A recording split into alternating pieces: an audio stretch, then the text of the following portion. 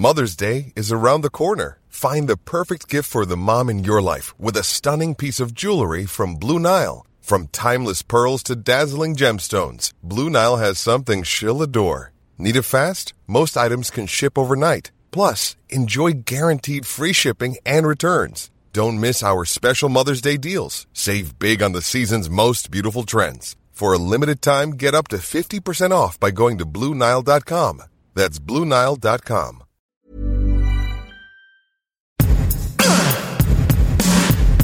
Give it to me! Give it to me! Hey everyone, I'm Molly Wood. And I'm Tom Merritt. Welcome to It's a Thing, the weekly podcast supported by you, where things are opening up. We're going back out into the world. Things are abounding. They're like wildflowers, allergies. It's everywhere. In fact, my nose is literally dripping things right now. Actually, I don't have allergies, but I feel like all anyone is talking about right now is their allergies, something. We're like that. Thanks for joining us. Yeah. The other day, my wife and I were sitting around the house sneezing and the dogs were itching. And we're like, welcome to spring. Yep. I listened in on a friend's work call. I'm on spring break this week. Just so you know, full disclosure. This is the last day of my vacay. And I was listening in on a friend's conference call so that we could like play hooky. And it was like 10 minutes of people talking about their allergies. Mm-hmm. It was brutal. I'm like, I'm glad I don't have this, but also, guys, don't you have work to do? Like, we could be shopping right now. I think we're all like extra attuned to them because of a year of COVID. Like nobody had the severe colds. Everybody's avoiding getting sick. And then suddenly allergies come back again in a way that it wasn't as apparent last year. That's actually very true. There was even an article in the Wall Street Journal that was like, is it seasonal allergies or COVID? You're all going to be freaking out. And a woman I work with texted it to me and was like, this is me. I went and got a test. Well, folks, we hope you're healthy and happy and vaccinated if possible. And my first thing is going to be on the ground. I try not to do this. I think both of us try not to do this, where we try to call a thing before it emerges. Mm-hmm. But I think this has possibilities. Ethan Kane, a.k.a. Amos, one of the producers on Daily Tech News Show, was off for his birthday, and he mentioned that he and his wife did snuggle talk. T-O-K. In other words, cuddling and looking at each other's For You section of TikTok. Yep. Oh my God, I've totally done this. And I was going to say, even if the name isn't the thing per se, maybe there's another name for it comes along, I think the activity is definitely a thing. It is totally a thing. I have 100% done this. And it's actually pretty funny because there's a bit of a cultural divide in my relationship, which is that the man friend is a Reels guy. He's old. Don't hold it against him. And I'm TikTok. Even though there's obviously a ton of crossover, like people make those videos first for TikTok and then they show up on Instagram Reels. So I tell him he has sloppy seconds all the time on his videos. But either way, we each have a For You page, and we looked at his and then we looked at mine. And then we were basically like just watching videos on the couch while some dumb show was playing on TV that we were both ignoring. And it made me feel super Gen Z. But that's totally what we're talking about is the differences in the pages. Oh my goodness. I love Netflix this. and chill. That's for millennials. That's for the olds. Yeah. Snuggle talk. Forget it. It's the hot Snuggle new thing. talk. Yeah. Super Gen Z. Cancel your also, Netflix. I totally want to know if our listeners are TikTok or Reels. Oh yeah. Because I find that kind of fascinating. Or something else. Or something else. Yeah. What? Are we missing out? Wait, are some of them just like watching YouTube? Is it do you like, think? no man, we cuddle and listen to Clubhouse. That's what we do in my house. I don't know. I'm just saying. They're all VCs, basically. Yeah. Oh my God. We'll get like 3 VCs right in saying that. Yeah, for sure. Yeah. We snuggle and listen to Clubhouse. You don't? And look at our P&Ls.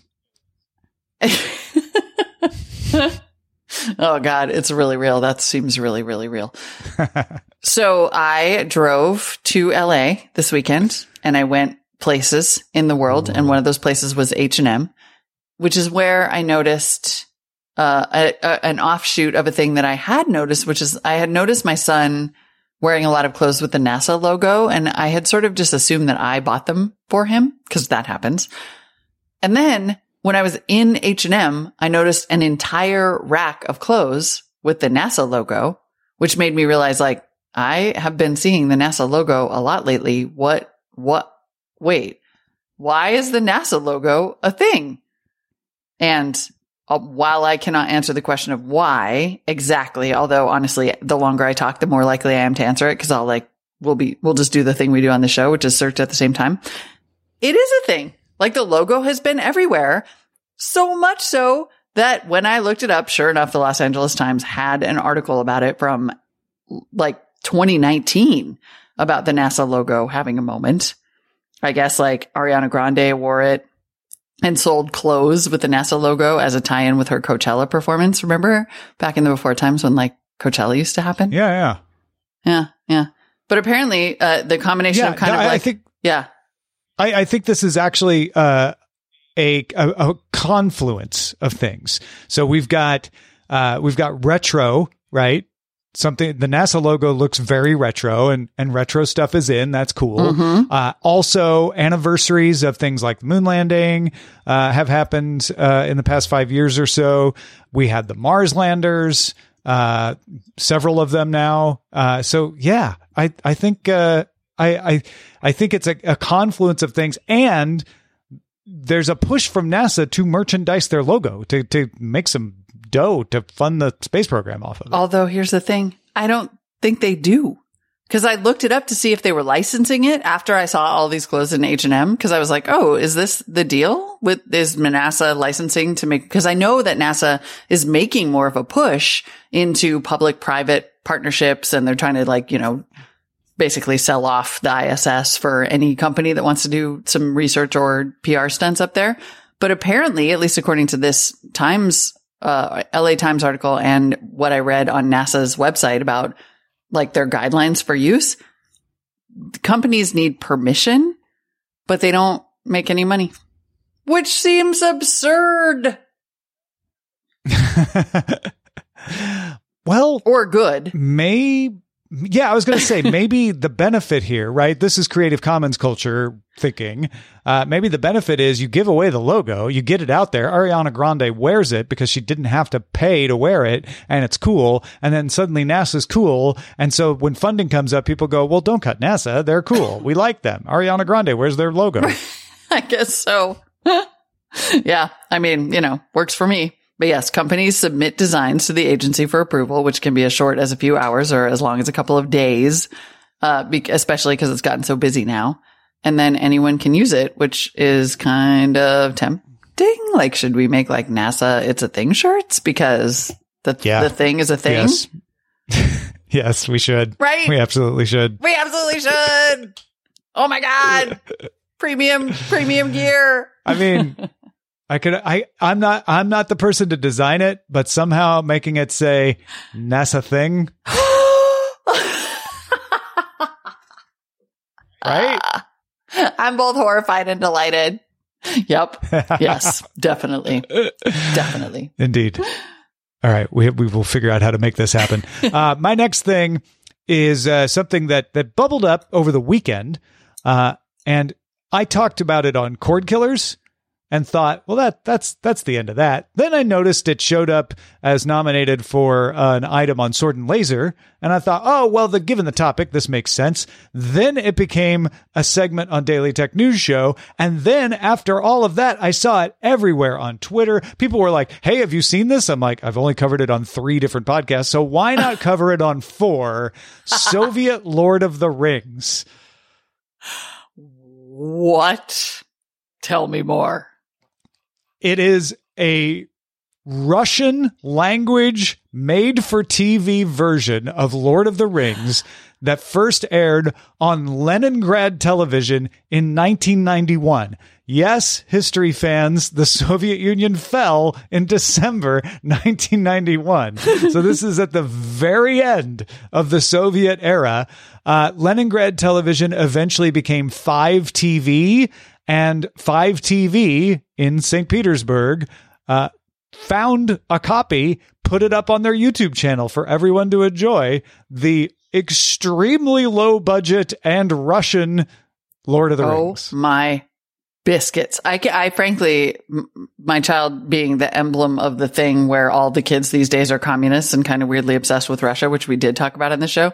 I can't believe he hasn't told me about this. I'm looking at the green skin situation with the makeup and the Yes. and the crappy foil wrapped ring. And I am thinking that he and I are about to order some pizza and watch this immediately.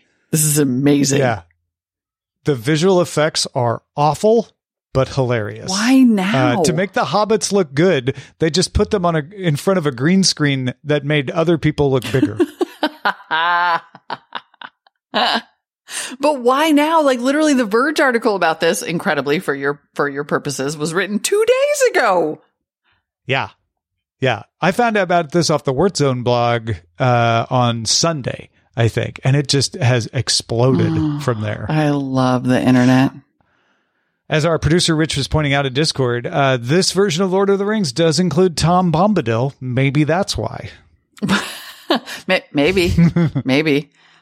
The Verge article notes what is amazing to consider is that this adaptation also aired only a decade before the first of Peter Jackson's blockbuster trilogy. And so if only, they write, if only the Soviet Union had survived a little longer, we could have seen similar renditions of the Two Towers and the Return of the King.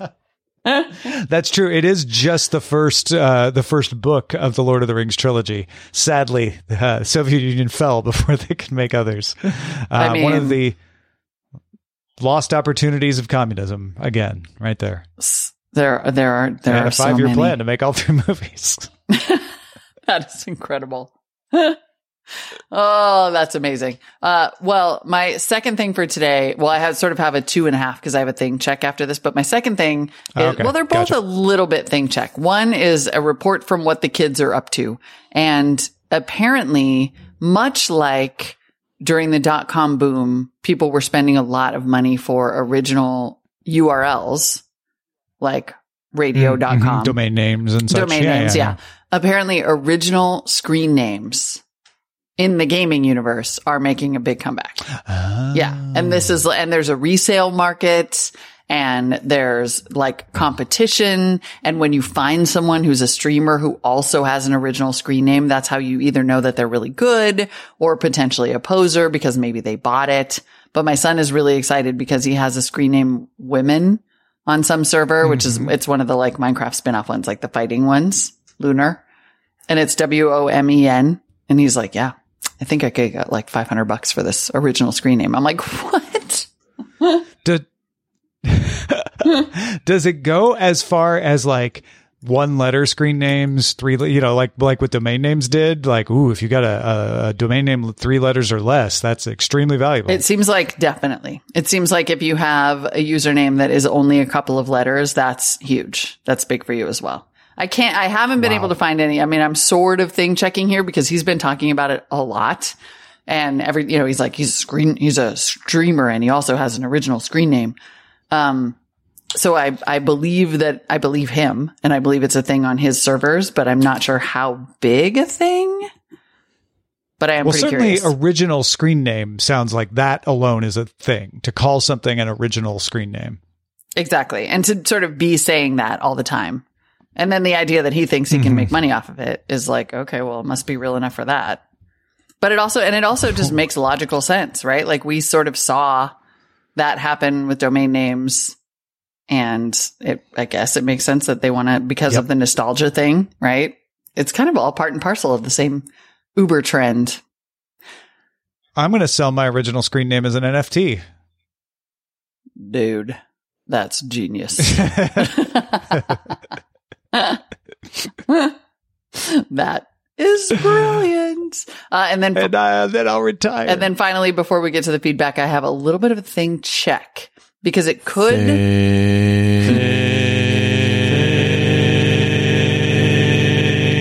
Check. Thank you for that. Thanks for the setup. Is the French manicure totally back or is it just Calabasas?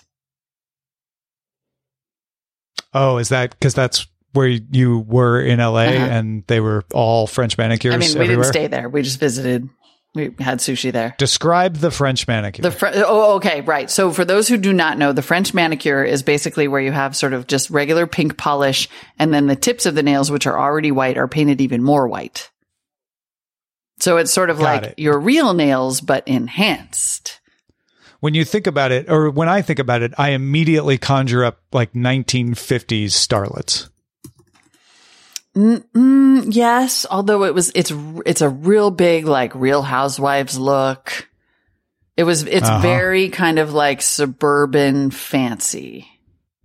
It's a classic. Right. I mean, the French manicure has been around for a long time, but it's very 90s. It goes with like Louis Vuitton purses and like juicy couture sweatpants. So it's almost, because we've talked about nail art before on the show. This is nail art's kind of gauche now. Let's simplify, do something classic. Like, that's what I'm wondering. I'm wondering if we're going back to the classic French manicure or what? Because it's a very, the French manicure is like early 2000s. So not quite 90s. Never went away, but could be back. I'm looking anyway. So let me know if you've seen it elsewhere. Yeah. I haven't gone that many places. And it's possible that the French manicure never totally went away. I mean, it really is a favorite of kind of like rich suburban ladies. Yeah, Calabasas is a rich suburb. So that if you're going to find it holding out, that would be the place. Yeah, exactly. I don't know. Although I just found an article on Styleaholic, French manicure ideas that are on in 2020. And some of them are updates and some aren't. Yeah, I don't know. I could totally see it going with the nostalgia thing. Just coming back. But so let me know. Let me know. Feedback at itsathing.me is where you can email us if you too have seen a somewhat surprising number of French manicures in the wild. Matt Bet did that exact thing. not about French manicures, but about a possible stimmy check related thing. Matt writes, my wife pointed out to me recently in the car, have you noticed that since people have gotten their stimulus checks that there are a lot of old toilets by the road? Maybe it's just my area, but I have seen a bunch of old toilets down at the curb for trash pickup recently. So Thing Spotters, is this a thing or just an aberration? Also, what do you call people in the It's a Thing community? There's no punch. It's a question. Thingsters? In the Thingiverse? Nope, that's taken. Are we Thingle ladies and gentlemen? All the Thingle ladies? It's like Mike Tyson rocking out to Beyonce. I love you guys and love the show. Matt Pat. It's true. We can't go around calling you thingies. That's too 14-year-old boy. All the Thingle ladies might be the best thing I've ever. And gentlemen. And gentlemen might be the best thing ever. Thingers? Thingers? I think Thing Spotters. Thing Spotters is kind of good. Thing HDs for those of you who have risen about. Yeah, you're right though. It's not like yeah. I mean, I guess we could THD for sure. THD. We could go. You know how we have Buzztown, we could have Thingtown. Downtown and Thingtown. Downtown and Thingtown, and then that would make you Thingizens, like denizens. Thingizens of Thingtown. Yeah. Thingizin. I'm liking this. Thingizin of Thingtown. Yeah. All right. Sure. We'll try that for now, but we are open to let's try this on for a week. See how it fits. We're open to your better ideas though. That is totally true. Tim has a thing and he's not happy about it. Hi, Molly and Tom. Chef's kiss and its attendant gesture is a thing. I don't like it being a thing. Can we stop it being a thing for people who aren't chefs? Please. Tim, I see you in your chef's hat. Chef's kiss. We have. And unfortunately, nope. We aren't here to accelerate or decelerate the things. We only observe. We're like the mindfulness That's right. We're approach. The Supreme Court of things. I think it'll burn itself out. I don't think you have to worry about it too much longer, Tim. Mm-hmm. Yeah. Marcus has a food thing. Dear Tom and Molly, I have a follow-on thing alert to the weird food and food hacks TikTok trend. Are you too lazy or too worried for your taste buds to try a hack? Well, have no fear. There's an entire genre of people who will try it for you. Iton, EITAN is the first to come to mind in the I'll try it for you genre. This 18-year-old has 1.6 million followers on TikTok. His smile and high energy entertain while his face pulls no punches when he tries something he doesn't like. Here's a video of him trying sugar-coated strawberries with some success, but not liking the taste. Even existing foodies from other platforms are not immune to TikTok trend testing requests. Emmy Maid in Japan, known for trying foods from old cookbooks and other cultures to share with her audience, has taken up the TikTok tester mantle. One of her latest videos shows her trying to make a Sprite pear jelly TikTok recipe. The current trend on TikTok is the peanut butter and pickle sandwich. This definitely sounds like a gross white lady food hack. Thanks for that, Molly. But now I actually want to try it because Sam Block from America's Test Kitchen said it slapped, giving it a 9 out of 10 in her TikTok review. So to answer your question, am I being trolled? Or is this food hack really a thing? A food hack tester on TikTok, Insta, or YouTube will come to your rescue and give you the professional or otherwise opinion to help you better discern the truth.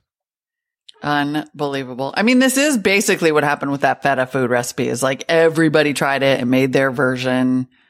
So of course it makes sense that if you can't come up with your own food hack, you would then try the food hack. I'm not sure about peanut butter and pickle, but I am curious about the pear Sprite Jello. That would be super good. I find this much more palatable than the, like, how to cook a steak by sticking it in the toaster. Yeah. Ew. And then Amber wrote to us with a thing confirmation. Hi, Molly and Tom. Oh, and Rich too. Producers. There's a producer's note here in the spreadsheet. It says, good catch, Amber. Huh. I'll back it there. Says producer Rich. Exactly. Amber says, so I was listening to a favorite podcast while finishing up a macrame belt I was working on when y'all started talking about macrame. So can confirm. Oh dear. Yes. Thank you, Amber, for the confirmation. And we have a voicemail. Haven't had one of those in a minute. This one is from Aussie Lee. Oh my God. It's so Buzztown. Hi, Tom and Molly. It's Aussie Lee Price here. I just caught up on the episode where TikTok robot voices were discussed, so it seems only appropriate to send you a robot voice message. This week it seems getting your COVID vaccination card laminated is a thing. Just like we saw with masks, I predict a near future onslaught of lamination accessorization of plastic carry frames. In the end, everything will be bedazzled and sold on Etsy. Well, that's all from me here in Australian robot land. I'm off to drink a frosty pint of 5G. Which is what an Aussie robot would do. Yeah. How 5G, did you get Australian for... Oh, I shouldn't say how did you get because it exists, but the Australian accent robot voice is chef's kiss, shall we say. Not to belabor good a on thing. you, mate.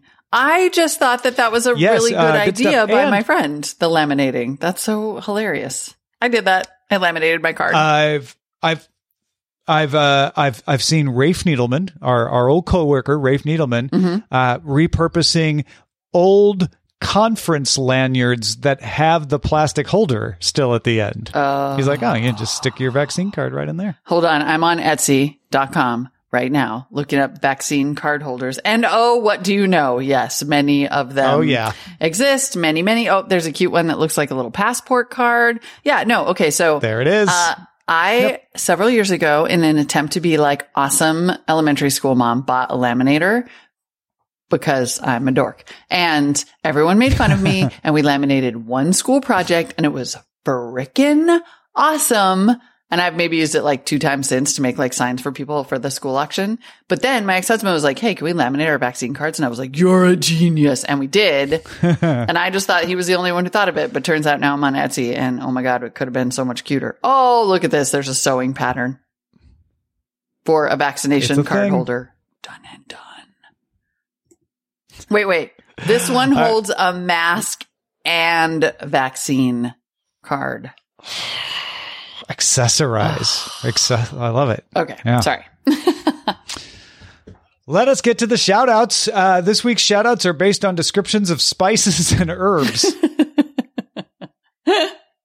And here we go.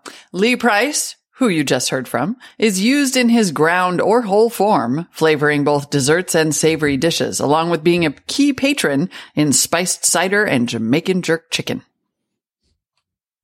Exuding a sweet and earthy aroma, Kevin Sill is one of the most commonly used patrons in the kitchen.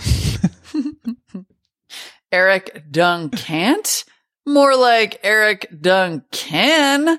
Eric Duncan is commonly stocked in the pantry and offers an accelerated and fresh flavor to a wide variety of foods. Eric Dunn did.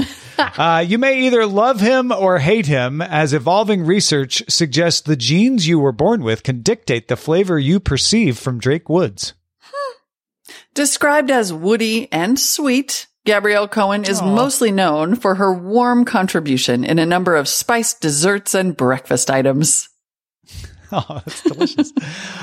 Brad Sparks differs based on his extremely slender hollow stalk, though he similarly also garnishes fresh green salads, baked potatoes, creamy potato salad, deviled eggs, and can be added into butters, vinegars, and sauces for added flavor depth. Joe Hood offers an aromatic flavor to a number of dishes, including to enhance meats, curries, marinades, along with apples and pears. I like a Joe Hood. Never mind. I'm not going to say that. I was going to use dry rub, and that just no. No. Either prepared with its whole or grounded form, Louis Saint Amour is a flowering patron with the seeds added to cuisines. Aww. Mike Akins has a pungent and spicy flavor that often complements Chinese cuisine, recommended to cleanse the palate and used in herbal teas. And James C. Smith is a patron described as strong and pungent with light notes of lemon and mint.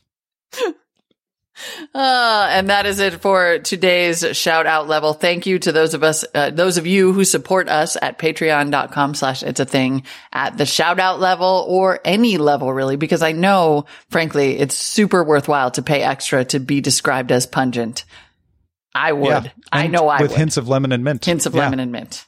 Guys, you make our show possible. We're so grateful for you week after week. Thank you for supporting us.